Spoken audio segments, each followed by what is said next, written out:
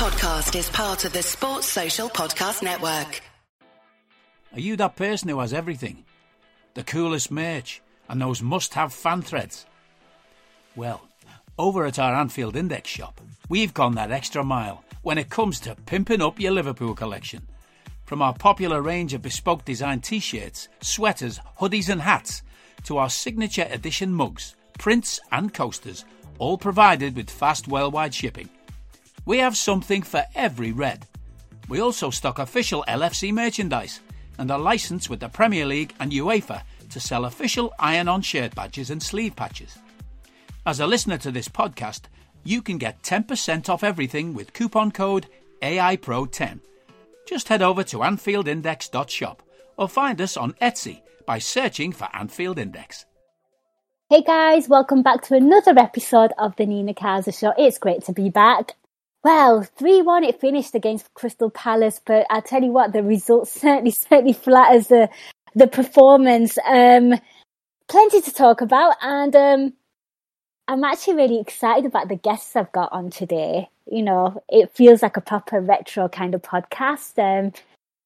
I'm going to introduce my guests. I'm really excited about speaking to these two awesome gents, and hopefully we'll have a caller or two as well. So you know what, without further ado, let me introduce the excellent panel. First up, a bit of a familiar voice on the Nina Kauser Show, but it's great to have him on. He's awesome. It is the cool, calm Kaelan Kareem. Welcome back. Thank you very much, Nins. I don't know how calm I'm going to be today. I'm still shaking after that. I know. You know what an absolute hot mess. And you know what? For anyone who doesn't listen on Discord, Kay likes to be a little bit fashionably late, but because of the co-panelist with him, he came legging it today. And you know what? I am so excited. The OG Anfield Index people will know this guy. He's awesome. He's incredible. One of the first contributors to the AI podcast as well. He's making his return. I get the bragging rights to reintroduce him again. It is Mr. Marco Lopez. Welcome back. Thanks, Nina. Thank you so much. And hello to everybody. And I don't think I'm the reason Kaelan's early. He's just needs to talk about that hot mess, as you said. Well, you know what? Let's get into it. We do have a caller lined up. But before we get anywhere, I mean, I guess I just want to get your kind of reactions from that. I mean, I'm sure there's plenty to talk about. But Marco, I'll come to you first. I mean, team lineup, pretty much how were you feeling about that? It's as you expect. The team is pretty much a reflection of what's available at the moment, so you can't really question it too much. I was happier to obviously see Curtis Jones in midfield. I was worried that there was going to be a bit of a combination of Milner, Henderson, Fabinho, which just doesn't work in my opinion. Nope. So that was obviously at least something. And let's be clear, for the first sort of 35, 40 minutes, it seems to work. But we'll get to it. We certainly will. We've got plenty to talk about. And what about UK? I mean, you were talking about relief there and, you know, just like glad that's over with. But your thoughts on just how you're feeling right now, you know? I mean, it was watching that unfold was such a thing. I mean, just, you know, I like to kind of try very hard to maintain a neutral perspective if I can watching the game, not in terms of, you know, watching the goals go in or anything, just in terms of understanding the game state. And as it unfolds, like Liverpool go 2-0 up and I'm looking at Palace and I'm thinking, you know what, this is a good side. Palace are a good side. They're 2-0 down, yes, and we have absolutely played so well. It looks like one of these days Liverpool is just going to go. And Palace is there absolutely sticking to their principles, like playing the ball out, playing the ball through the midfield. And you just get the sense that they believe in what they're doing and how they're going about it. And I'm putting in the WhatsApp groups and I'm saying, like, look at this. Like, Palace are a really well managed side. Look how well they're coached. Like, I'm quite excited to see what Vieira does. And I didn't mean immediately, bro. I didn't mean like do it right then, because one tactical change and everything imploded. And we just did not get back into the game again. It felt like we were running in mud all of the time. And watching it was like a horror show happening in slow motion, but in absolute real time. Oh, man, I'm so happy it finished. I know, the relief, right? I mean, obviously last week we played Brentford. I'll get to my first caller in a minute. And I had John Buskell on, and obviously we beat Brentford. It looked pretty comfortable again, but he was like, and now we've got Palace. It's good that, the lads that have gone to AFCON, that these games, they should be winnable. We should manage okay. And he was like, you really think so? Are you that confident? And I was like, be quiet, John. You're normally the epitome of positivity. And I'm sat there thinking, oh my gosh, he clearly knew something that I didn't know, And anyway, relief. But it has overall been a pretty decent result, all things considered, with Man City dropping points as well, and we've got a game in hand. We'll talk about the game. We do have a caller. It's a bit of a familiar voice on the Nina Kauser show. He always starts off the callers. Hopefully he inspires others to call in. It's Kieran. Welcome back, Kieran. Thank you. It's great to have you back on, Kieran. Thank you. The floor's yours, my friend.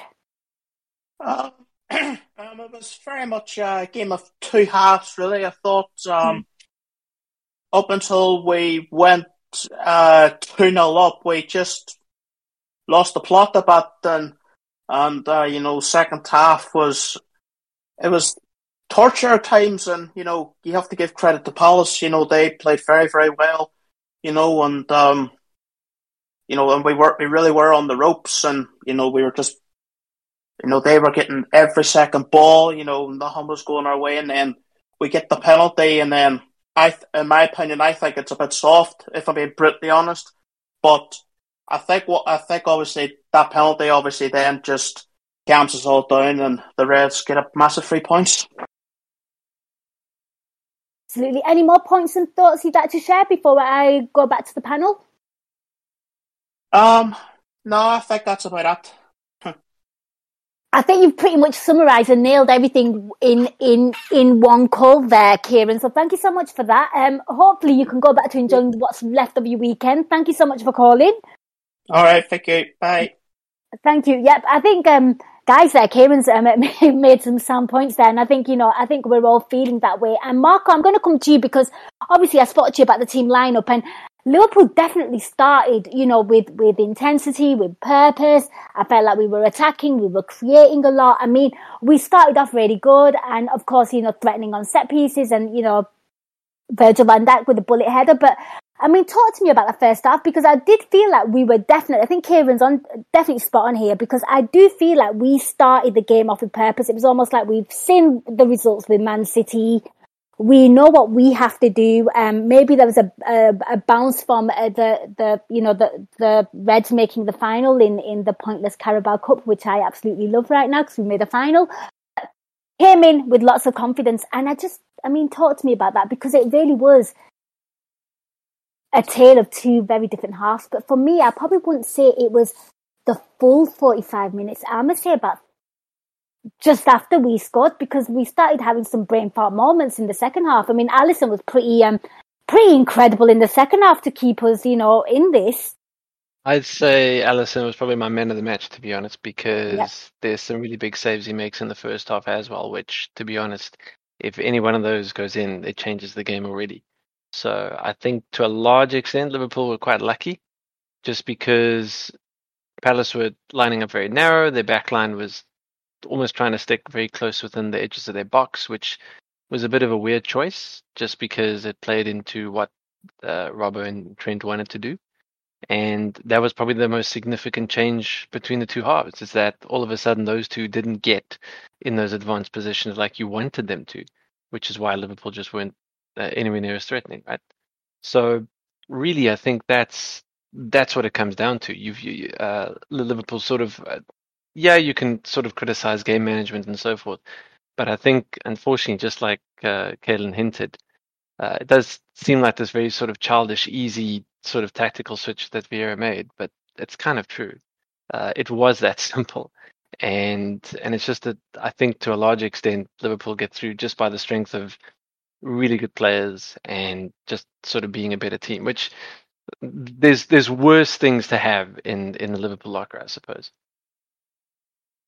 Yeah, absolutely. I mean, Kay, we were watching that game. We were a bit nervous. We were a bit tense, certainly in the second half. I decided to go on to Twitter to get some kind of, I don't know, comfort or people feeling what I'm feeling. And I came across a tweet and I can't think who tweeted it. So if you're listening, please, I'm just going to kind of paraphrase what you kind of wrote. Someone goes, this feels like the 7-2 against Aston Villa, but Alisson's in nets.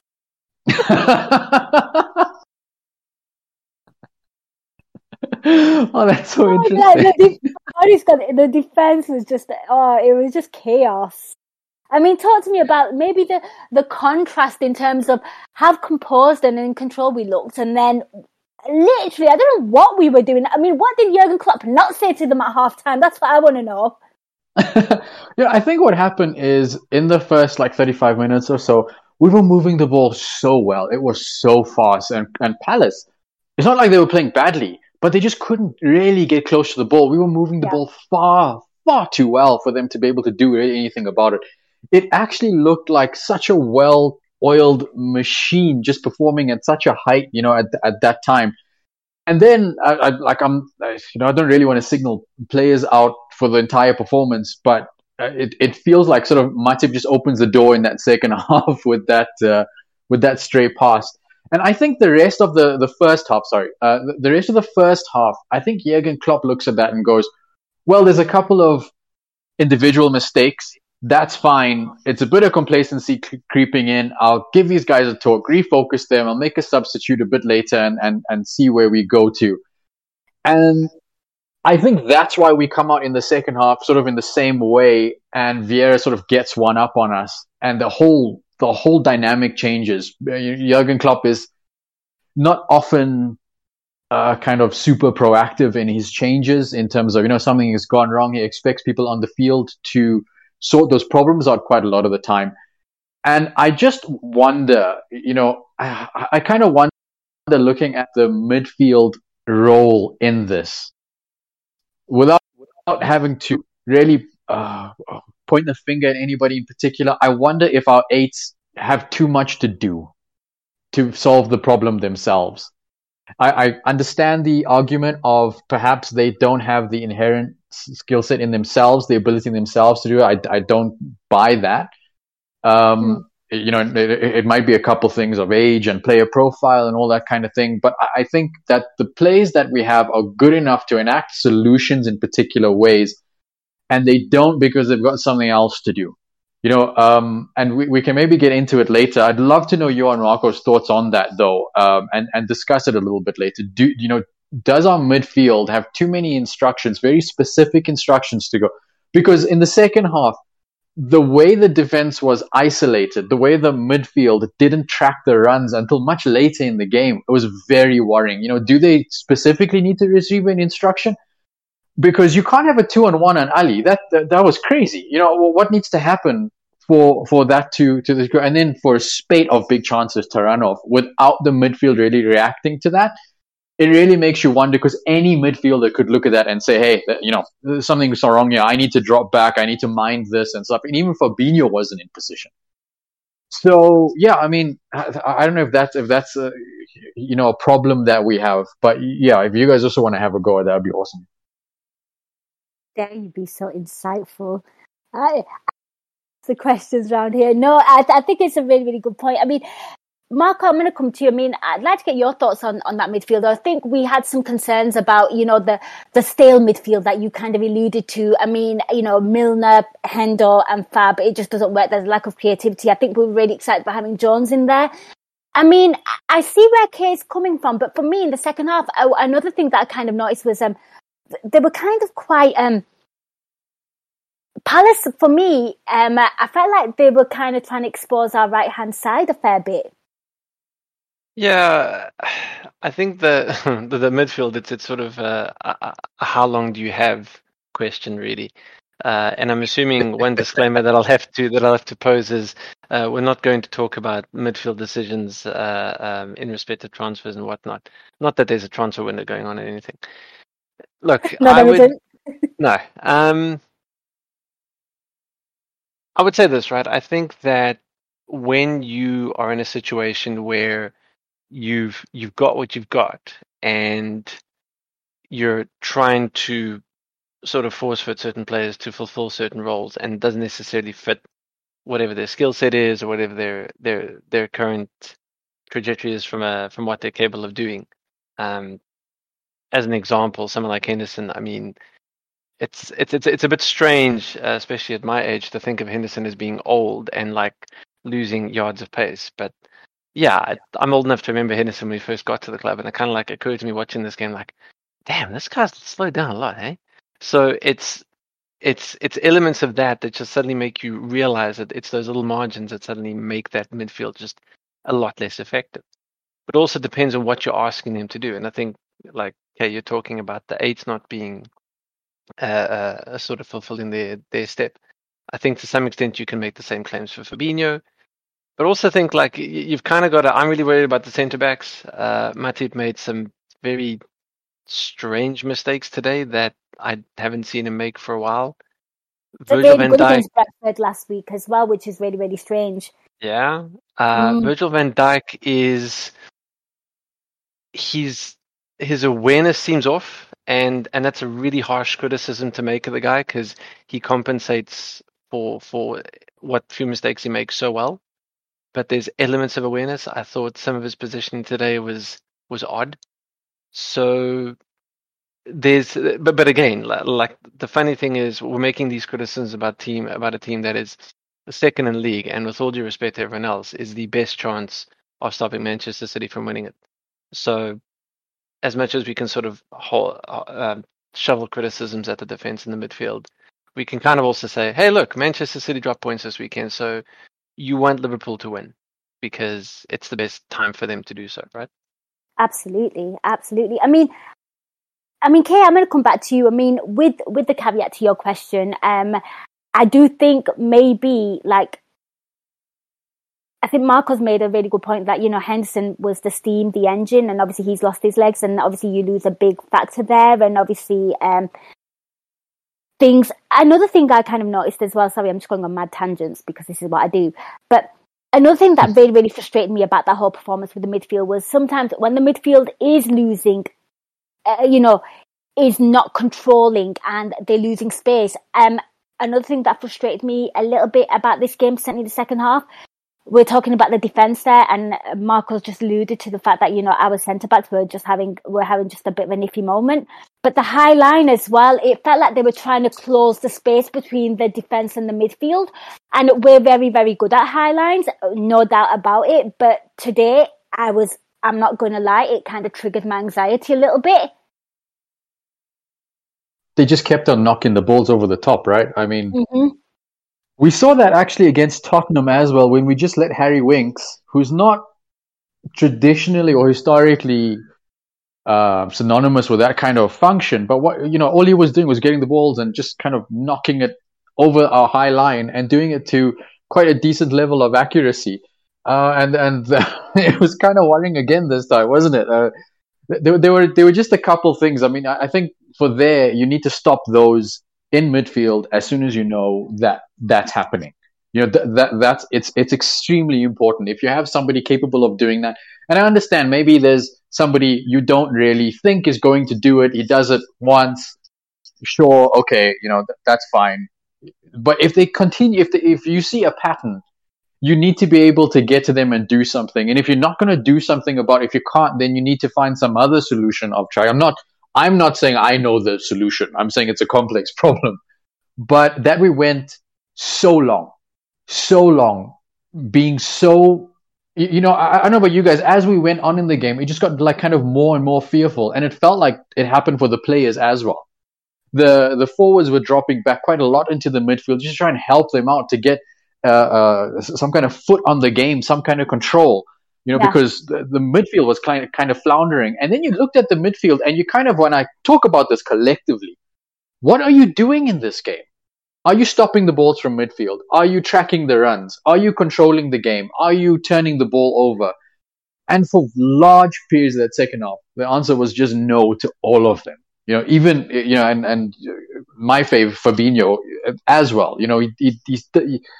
He's included in that. I don't want to pick anybody in particular. I know Henderson is one that's floating about now. I'm just wondering, and going back to Marco's point, we don't have all the personnel So it's not like Jurgen Klopp can just change out anybody for anybody. Again, it's a complicated problem when you don't have everybody available at your disposal. But something has got to change. I'm not saying, I know Jamie Carragher loves to talk about a high line all the time. We can't really just start playing a low block. We can't do that. That's just not Liverpool's identity. I'd never want to just see us going. Well. Yeah, stylistically, it does not suit the players. The high line is fine. We do well against it, but it's just today and against certain teams, people are kind of figuring it out. And today, it just gave me a little bit of anxiety. Completely. And we need to look at that because it's happened a couple of times this season. And when it's happened, it's not isolated. It was a continuous pattern from the opposition team. So we really, really do need to find some way to sort that out. And perhaps the answer is just that we get our full contingent of midfielders back. Absolutely. And I think it was Adam Petruccioni there in the chat saying if we get Thiago, Mane and more back for Leicester, we'll be laughing. I mean, I think Thiago is the vital cog there. And, of course, you'd like to see a bit more of Naby Keita in that midfield as well. And, just out of curiosity, I mean, like, what would be your ideal midfield in terms of the midfield that is fit, is healthy, and you realistically see going forward? I mean, I'll come to you first, Marco. I mean, what would be your dream scenario? Because I don't think I've never had this conversation with you quite recently with, the midfielders that we have at our disposal now. Should they stay fit, Well, let me give you the obvious answer, which would be Fabinho, Thiago, and Naby Keita. Mm-hmm. But just because I can't come back to the show and not do something controversial, Of course. I still think that Trent Alexander on the right of a 3 is way too interesting a concept to ignore. So as his career progresses, I'd love to see what eventually happens. And I just think because there's just way too much in him from an attacking perspective that makes me think he might be. It's not about him as a defensive liability. Don't misunderstand the point. It's more about what he brings going forward. Because if you think about what Liverpool lacks in the midfield from a creativity perspective, I wonder if it's not a way to solve both problems at once. You bring eventually one day an attacking right back that can still do what Trent does, but you have someone like Trent in the midfield just because he's very complete in that. He is an unusually gifted sort of player from a passing perspective, and I don't think he would. It would be an interesting experiment. But for now, the lazy answer is Fabinho, Thiago, and Naby Keita. Yeah, and then like you said, you've got the 2-8s functioning. The number 8 functioning as it should, and then you've got the joy of Naby Keita dribbling through that midfield, and Thiago, who just literally just gets that ball and just looks up and pings up a precise pass. There's no he's not an indecisive player, which I think creates a perfect balance. And then if you expect Liverpool to play the high line, and then you've got hopefully Fabinho shielding that perfectly, which is what we're used to seeing Fabinho do, and that also suits Alisson as well. So yeah, and I think that's quite a nice shout for Trent Alexander-Arnold. We'll have to see what happens there. And what about you, Kay? I mean, what would be your kind of ideal midfield before we start talking about the game? No, I love that. I love that from Marco. That is the obvious one, but it's so compelling to see a run of games from that, isn't it? So I don't have anything different to add to that. I do like how Jones is kind of shaping up. I like how he's going about his business. It seems very kind of correct. And, just in terms of kind of controlling a game in particular situations, over time to have a controller type coming in as one of the 8s, recycler, kind of genie type of role, not controller, more like that type that allows us a bit of flexibility, can be an interest, like a more complete part of a 4 in midfield that kind of rotates when you want it. But yeah, I mean, the short answer is I agree with Marco. Yeah. But just caveat on my side, I reserve the right to change my answer if Liverpool sign someone interesting. Absolutely, of course. And we will be waiting a very long time. Like you said, there's a transfer window, but as Liverpool fans, we're not really interested. I can't see much activity happening in there. I have no idea what you're talking about. There is no such thing as a transfer window. Yeah, what is do you know what, Nins? in South Africa, we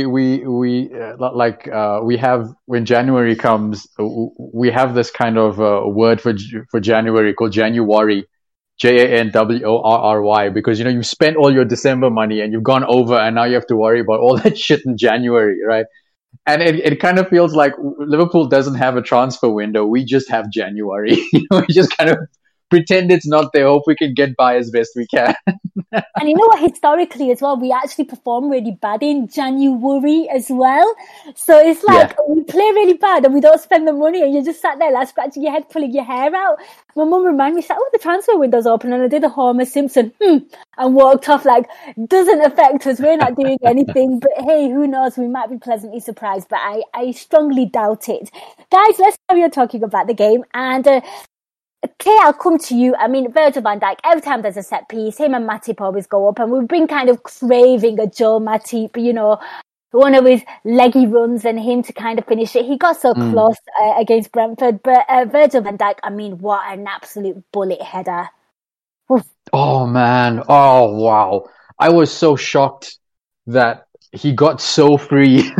So absolutely... so much space just in opposition's box to do with as he wants. Lots of really, really good work from our set piece organization to do that. But wow, the way, when Verge rises and like heads that ball down, and when he's running off and does his little celebration where he jumps in the air, it just feels like this man, that's the Colossus. You can't stop him. He's going to do what he wants. It just feels he's got so much power and gravitas. I think I saw he's the since signing, I think he's the defender with the most headed goals or something like that. So yeah, I mean, at one point I was actually saying the one thing he probably needs to add to his game is goals quite early on in his Liverpool career, and he certainly answered that. It was just so wonderful to watch him just do that, and I think from an opposition's perspective, you look at that and you watch him fly through there and head that ball in with such aplomb, and you kind of maybe start to feel like, oh man, what do you do about that? What do you do about this Liverpool side? So I think it gives us a lot, and I really enjoy that. What a header, man. Marco, I mean, what did you make of that? I always enjoy set piece goal. They're very boring in principle, which is a weird thing to say, but the reason I like them is because I just firmly believe if you're going to set up a strategy to win a league like the English Premier League, you've got to make sure that you have as many things in your locker that you should have available to win games. And especially in a situation like this where Mo Salah and Sadio Mane are not with the team right now, one of the best things you can do is count on goals that don't require some little magician behind you to do something special. And also worth noting as well how wasteful we were on set pieces against Brentford as well last 100%. Sunday. Yeah, so it's an important thing to consider, because I'm showing my age here, but I grew up watching this Liverpool team struggle against a United side that always seems to be able to get like a goal from a corner from either Rio Ferdinand or Javier Hernandez. Yeah. Which first of all pissed me off, and second of all, just it kind of like highlights just sort of some of the intrinsic qualities that you often get in a team that knows how to win league titles. And I don't think it's a far stretch. My memory's bad, but I'm pretty sure when Liverpool won the league, it's the first time I said this on the show. When Liverpool won the league, they actually did have a significant amount of set piece goals relative to what they usually score as well. So again, for all the challenges we're rightly sort of skirting over, the fact that a Virgil van Dijk can pop up, escape his marker, and score like a proper headed goal very early on in the first half is great to see. Absolutely, we're all about the diversity, and certainly when our incredible front men are away on AFCON duties as well. I mean, I kind of spoke about this, and I was just like, it's going to have to be like a shared responsibility now. We're going to have to see goals come from all the players, and of course against Brentford it was Fabinho, Ox and Minamino who got in on the scoring action. 3 goals there and 3 goals again today, and obviously today it was Virgil van Dijk kicking things off with a set piece. And Marco, I'll come to you. I mean, Today's goals were all very diverse, and I loved the passage of play that led up to Ox's second goal. And the second goal for Liverpool, and 2 goals for him in 2 games. I mean, I'm delighted for the lad. It takes him a while to get into the rhythm and groove of things, and I know stylistically he doesn't suit playing as a wide forward, but 2 goals. Yeah, it's a contribution you won't begrudge. Big shout out to Robbo, who sort of had, I mean, not just having the 2 assists today, but just seems to have been on the creative end of a few assists recently. Again, just the way that Palace decided to approach Liverpool in that first half sort of played into it. So obviously there's the corner, but also Robbo being able to sort of feed a ball like that. They were playing very narrow, so that far post was left pretty exposed. Still had a lot to do. Sort of has to control it really well. Hit it on his left foot. But it's a great goal and it's important. And again, like you say, super diverse. It's always nice just to see sort of those attacking elements come in from Liverpool whenever they do things like that. Because I think especially when the team is short staffed, as you see now, you're always very grateful when the team just finds a way to unlock things. Because it wasn't like late in the second half aside, it wasn't like you had a scenario where Diogo Jota was just sort of making things happen on his own. I thought Firmino for all his link-up play was pretty muted. He was aiding the build-up very well constructively, but not necessarily in a very sort of dangerous fashion. So I think a lot of credit has to go to the fullbacks for the attacking threat, and in particular Robbo for the second goal. Absolutely, and I have to agree. When we were actually playing really well in the first half, I felt like the fullbacks certainly got a lot of joy. Kay, I am going to come to you. I mean, Ox, 2 goals in 2 league games. Obviously, it's nice to see him sort of get the minutes, get the goals, and it was a lovely goal to score. Oh, well, yeah, completely. I think he's been finding a little bit of form, performance-wise in general, more so than even just output. He's got a lot of energy in that midfield. The way he moves the ball forward is like so aggressive. I kind of love it. And it was just nice to see him back after that injury scare, where he sort of went off and we were all worried if bad luck was going to strike again. For the goal itself, just watching the game, the level of dominance Liverpool had in that first half, the way we were moving the ball, as you approach the half-hour mark, you kind of think we should be having a second goal here. 2 goals up would be apt for this level, and we need to get that second goal and really kind of start putting this game to bed if we're going to perform like this, because we were absolutely flying at that stage. And that was the definition of overwhelming. For a team like Palace that is well drilled, to be so overwhelmed that Robertson stops and has a look up to who he can pass to, and have his pick and go, I'll hit it far post and pick up Ox over there. I think that gives you an idea of just how much a Palace side that is well drilled was struggling to keep up with Liverpool.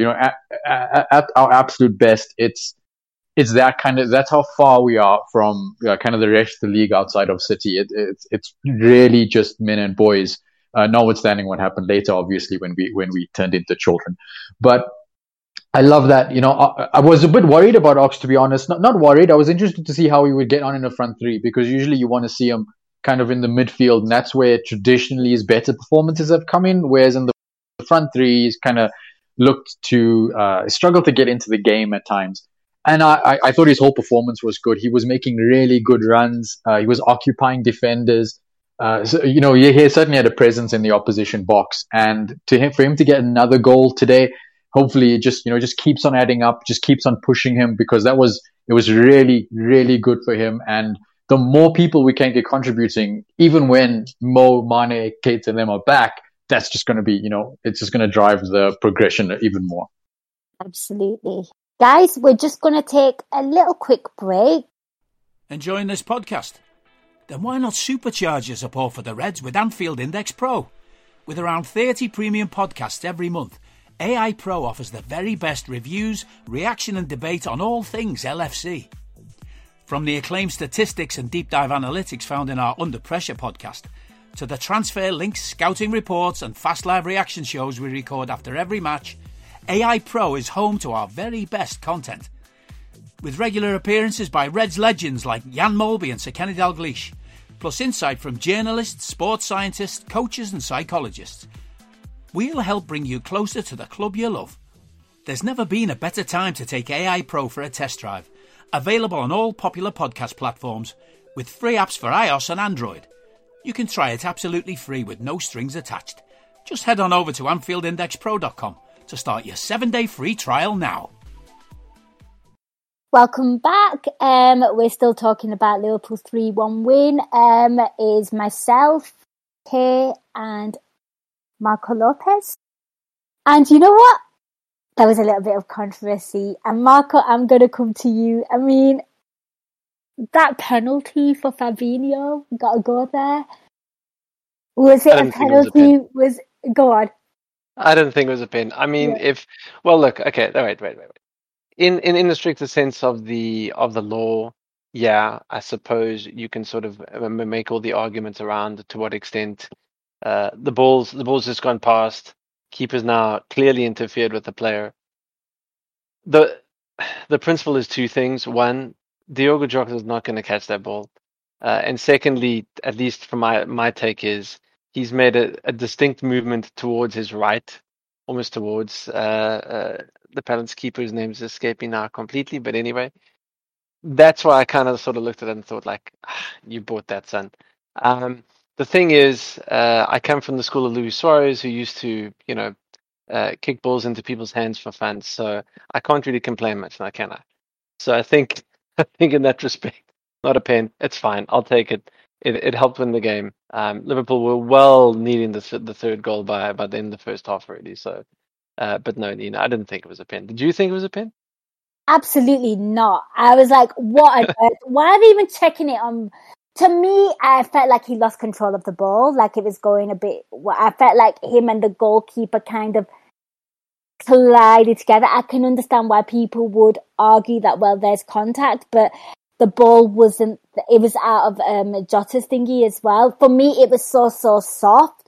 The fact that the VAR were kind of looking at it, and then Kevin Friend had to go back to the screen to have a look. I was just laughing because last season we were on the end of so many bad decisions, even against Spurs as well, which was quite recently.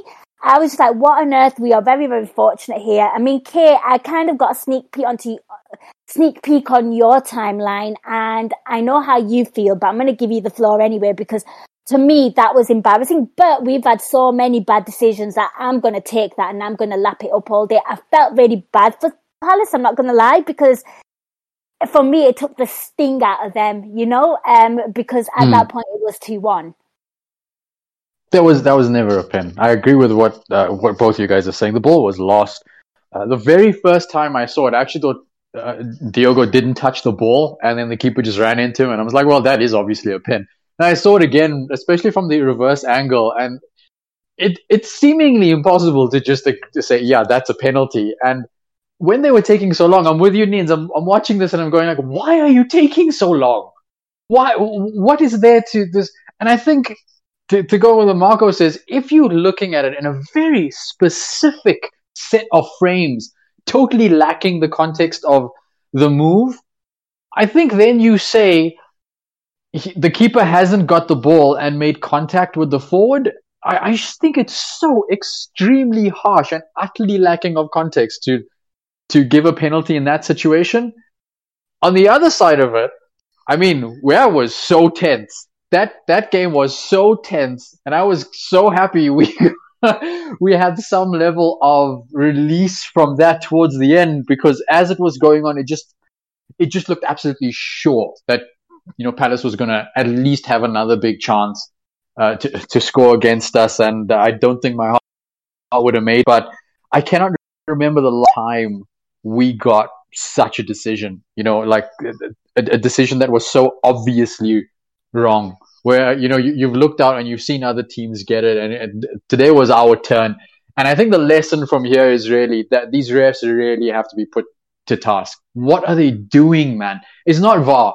You can't tell me that was VAR. VAR literally looked at it VAR and went, abdicated, ref, right? you have to come look at this. Yeah. VAR abdicated the decision. They didn't want to make the decision. I think is why they sent him to the screen. Yeah. Then they send the ref to the screen, and the ref's looking at the screen. You're like, what are you looking at?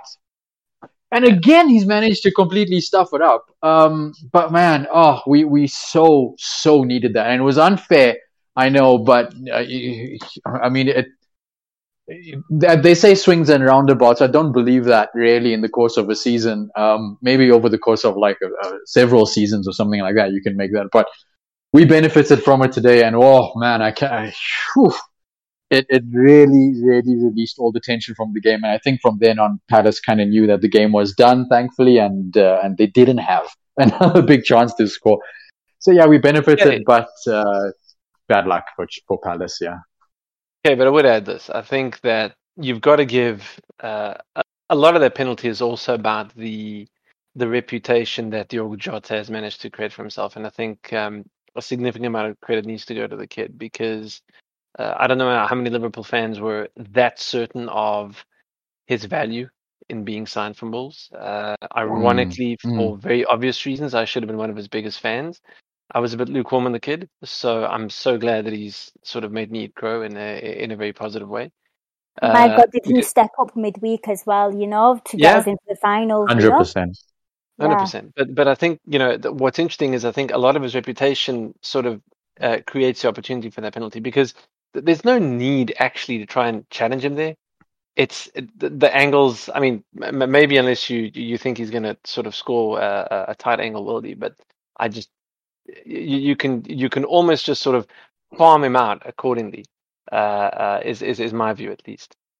So credit to him. And look, the other thing is I kind of maybe a cynical comment, but I love any penalty that gets people upset on Twitter. It's Twitter. No. Seriously, any penalty that gets everyone angry, Liverpool fans, is the best kind of penalty. Please, more of those. I love those, especially if they're going to upset people who support City or Chelsea United. Please, we love those. Those are the best. Oh, you should have seen my WhatsApp group. There's a United fan just going off. He's like, awesome. This is so disgusting. Obviously, the FA wants Liverpool to get close to City, flowers. And I'm like, which FA is this, bro? Oh, it was great. I will say as well, that ball from Trent. Wow. Yes. Wow. Yes. Oh, crazy. Yeah, absolutely stunning. But you know what? You just gotta be grateful. I mean, I was absolutely grateful that Kevin Friend did a complete U-turn on himself because, hindsight is a wonderful thing. And I'm sat here now and listening to you two gents talk. And I'm sat there thinking it was 2-1. If any team looked like they were going to score, it was Palace. Let's just be brutally honest here. They really, really did ask a lot of questions of us. And if it wasn't for Alisson, then obviously we'll get to Alisson towards the end of the pod. But imagine it was 2-1 and we were on the end of a Kevin Friend VAR situation where they're watching our defence. And can you imagine if the penalty gone the other way? Oh my God, the stress levels, people. Jeez. I don't want to think about it. I might have died. It would have been depends on who gets it. It depends on who gets it. If Christian Benteke is winning that penalty, I think you're a lot more upset. Oh gosh, yeah. Well, mind you, no, I don't think he's winning. He's not that fast. So, but yeah. Point taken, Nina. Point taken. It would have given me them horrible, the 13-14 season vibes. Remember 3-0 looking comfortable and then just completely just pissing White doesn't play for them anymore. It's fine. Yes, this is also very true. But guys, I mean, with Fabinho, my gosh, I mean, steps up for the penalty. Fabinho, 2 goals again in 2 games for him in the league. It's incredible. And for me, one of the great things about Fabinho is when his missus tweets. I genuinely adore that woman. I really do. She's like the ultimate cheerleader for Liverpool. And she tweeted today, Fabinho, centre mid, striker, She goes off on one, but he looks so comfortable on that penalty, and I have to say, pretty decent penalty as well. 100%. Didn't he take set pieces for his previous team? Was it Monaco? I'm so stupid. I'm sorry. But it was Monaco, and I don't recall him taking penalties specifically, but he might have not penalties. I think he took a lot of free kicks. Free kicks, yeah. I think he did take free kicks. So he was like dead ballish, in that kind of vicinity, I suppose. 100%. Oh, was Milner on the field? No, Milner wasn't on the field by that time. He came on for Firmino afterwards. He was kind of warming up, because I was thinking, is Milner going to take this? Because I subconsciously thought he was on the pitch. Specialist sub, yeah. Yeah. It's a good pen, and penalties don't score themselves. A lot of people sort of forget that. So, and I think, one of the wonderful things that Liverpool is really sort of quite fortunate there in terms of having, that's been one of the common threads. The teams never sort of struggled for that kind of thing, which is excellent. And to be honest, I mean, the only missed penalty that comes to mind recently is the one that Salah recently missed, which you can't begrudge because, I mean, how many did he score before that? So it's a positive thing. Spotted in the chat for 4 goals in 4 matches, all in 2022. So he's having a good run. It's cool. The team needs all the goals they can get from across the pitch until the Africans are back. So, yeah. Yeah, we're quite happily take that. And guys, I mean, I guess what I want to kind of allude to, I think we've kind of talked about a majority of the players there. I mean, how big and how crucial is Alisson? I mean, my word, I'm going to just say it, he kept us in that game. He really did. I think if he's not there, we lose that one.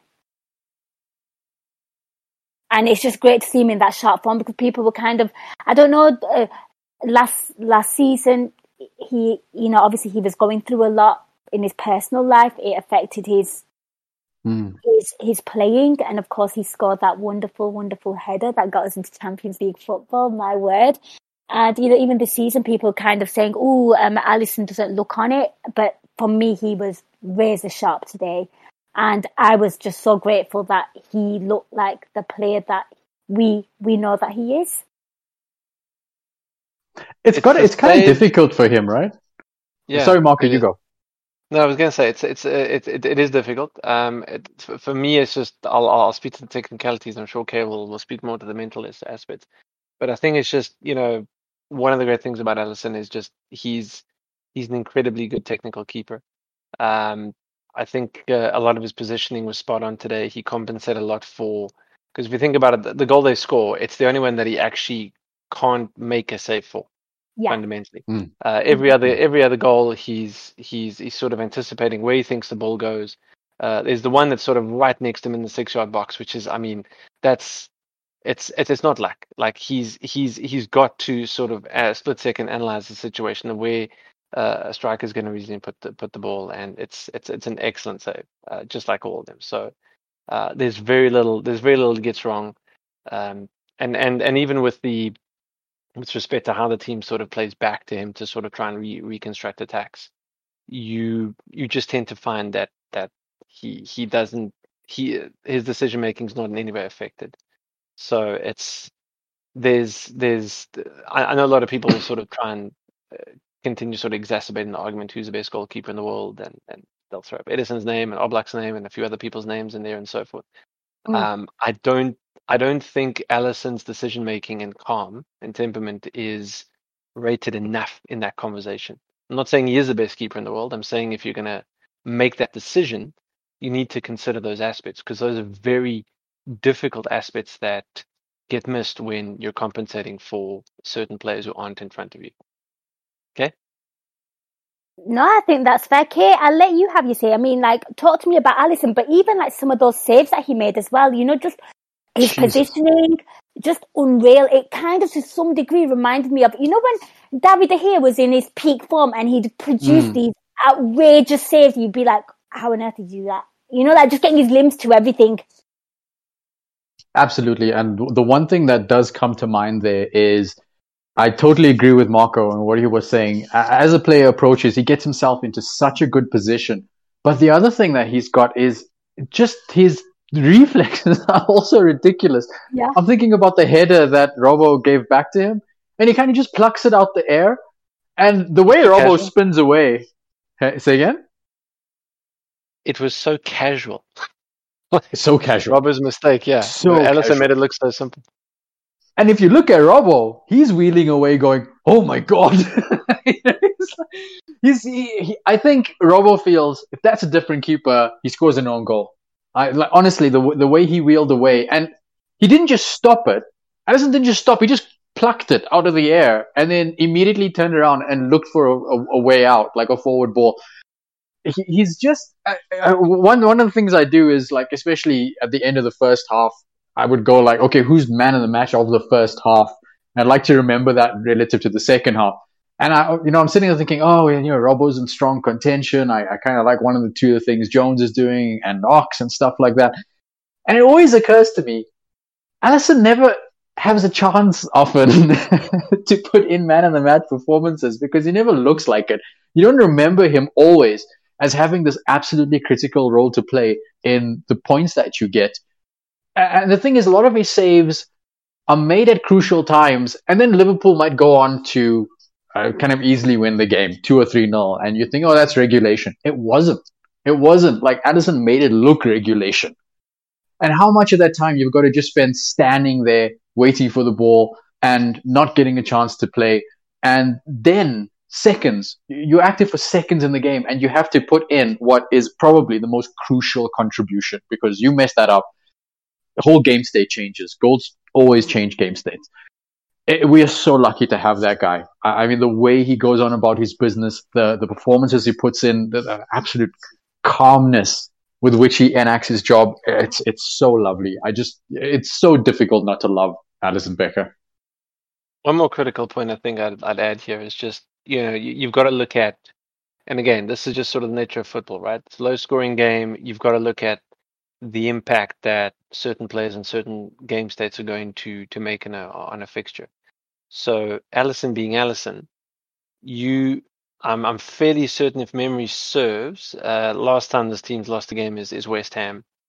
Even then, that game, Liverpool probably is still ahead in the expected goals. I think Leicester was the last one they lost, wasn't it? Just league. Leicester. Oh, forgive me. Then I'm going on league, but I'm sure we lost to Leicester in the league. Yeah, we did. Previous one. Don't tell me I got that wrong. My bad, Leicester. You're right. My bad. Okay, there you go. I blocked it out. Yeah, but I would as well. We were awful. Yeah, because it was Brendan. But again, this is the first game.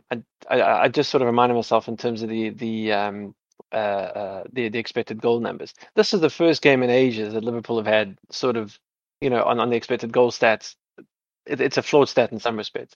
But I just found it interesting that this is the first game in ages where the results reversed, where Liverpool's expected to lose on the basis of that stat. And I think what's interesting is the only way that gets compensated is by a bit of luck in both boxes. I don't think Alisson's luck, though. I think Alisson is just brilliant. Like that. I mean, guys, we have pretty much come to the end of the pod. Is there anything you kind of want to get off your chest? Because this is all about closure. I like this show because I talk what I need to talk and then I'm done with it. I mean, Marco, anything that you feel like needs highlighting from the game, a talking point, just something you want to get off your chest, do it now. Give credit to Palace. Give credit to Palace. I think they made a good show of it. They definitely played super well. Elise looks a baller, so not that we have transfer windows at Liverpool, but it's a thought. I mean, let's just hope that the team can sort of. I know this sounds insane, and then sort of people look at the conjecture of how incredibly deep the Manchester City squad is, but I still see no reason why this team isn't better than 18 other teams inside this division. So to the extent that you can create pressure on Manchester City, that's your responsibility. Do it. That's it. You've got to give yourself every chance to get to the game in April, and then from there anything happens. And if it does, it does. If it doesn't, you tried. But the last thing you want is to not put yourself in the running. That's your responsibility, and that's something that the team should do, irrespective of all these problems that they have. Nice. And what about you, Kay? Anything you want to kind of get off your chest? Anything about the game? Anything in general? I'm still feeling the anxiety effects of it, to be honest, as we speak. It might take me a little while to calm down. But what I think is, just from a little peek onto social media a little bit, I think people really need to take Marco's point on board and not react too much to what's going on, pointing fingers at players. Not currently. We have a depleted squad at the moment. Our African players are going to come back soon. And once they're reintegrated and we have a full set of options, I think that's the time you can really sort of lean in with more long-term criticisms. For now, I think you look at this game, you say, look, we did it, we got away with it. That's 3 points. We needed the 3 points to keep the pressure up on Manchester City. You take that to the bank and you go again next week. And I think that's what, we have to do as a fan base as well, really. I love that. I love the calm, measured talk. You guys could certainly play in that centre. We should start a podcast. Honestly, guys, calm as Virgil van Dijk, you two. I mean, you have anxiety, Kay? Really? You just see me when I have it. Literally, it's terrible. I mean, yeah, I think, let's stop that. I just think, I'll take the positives from this. I mean, the fact that, our best players are away on international duty. Goals have been coming. We've scored 6 in the league since they've been gone. We've progressed to a first domestic final in a very, very long time. I think the first time we made a domestic final was in Jurgen Klopp's first season. Just take all the good that you can, because this time last year, my God, we were in such a horrible pickle, and things went from bad to worse. It's good to see us play pretty decent in January as well and get some results. So yeah, I'm quite happy with that. And it's international week, and it couldn't have come at a very good time, and for us to pounce on Man City as well and hopefully make things interesting. Guys, that is it. Before I let my panel go, I'm going to get their man of the match. I think I know where everyone's going, because I think it's pretty obvious. But Marco, you know what? For one more time, for the cheap seats in the back, who was your man of the match and why? Alisson through and through. It could have been Robbo. But yeah, had some moments in the second half, especially that it's Alisson. It's only one person. Well, Dell's thrown in something there. VAR man of the match. What about you, Kay?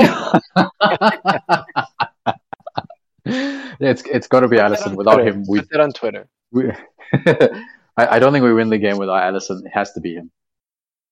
I absolutely agree with you guys there. It absolutely has to be. Yep, same here for me as well. It's Alisson Becker. Thank you so much for listening, everyone. Thank you to our excellent caller. Amazing, absolutely. How awesome were these two? But before I let them go, I'm sure you guys want to know where you can find them on social media. So, Marco, you're back. It has been absolutely wonderful chatting to you. And I'm so glad that we marked your return with a win. And you know what, as well, a Portuguese player to talk about as well, in the team, good things for you. But where can people find you on social media? You can find me on, what's my handle again? @FootyML, if I recall correctly. I'm not tweeting often yet, but don't worry. There's a few things finally behind me that mean that I'll be a bit more active, and hopefully a little bit more active on this as well. But just humbled to be back, and thank you everybody for having me. Thank you, Nina. It's been an honour having you on, and I can confirm that it is @FootyML, so do give him a follow. And what about you, Kay? What's going on with you? Where can people find you on social media? I'm at The Kiln, that's _KYLN. So yeah, I'll be on, obviously I'm hanging about Twitter. I don't tweet as much, but I read everything. So I will be there if you want to interact, and obviously on the AI Discord. So you can catch me there if you're that way inclined as well. Excellent. Guys, give both of these guys a follow. Thank you so much for listening. It's great to be back. It's a great discussing of it, a massive win. And hopefully I should be back after international duty and where we can take the mick out of Brendan Rodgers, fingers crossed, and we beat them. But guys, have yourself an awesome weekend. Take care. Stay safe. Until next time, up the Reds. We hope you enjoyed listening to this Anfield Index show. Please be sure to subscribe to our channel so future podcasts find their way to your device automatically. There's nothing quite like fan engagement, and we'd love to know what you think of anything discussed on this show. The best way to get in touch is over on our free Discord community, where both podcasters and listeners debate the hottest LFC topics 24/7. Sign up free now at AnfieldIndex.com/Discord. You won't regret it. You can also follow us on Twitter at Anfield Index and find us on Facebook by searching for Anfield Index. Oh, and before you go, we'd love it if you could leave us a 5-star review on your favourite podcast app. It only takes a couple of seconds, and it means the world to the people who create these free shows. Sports Social Podcast Network.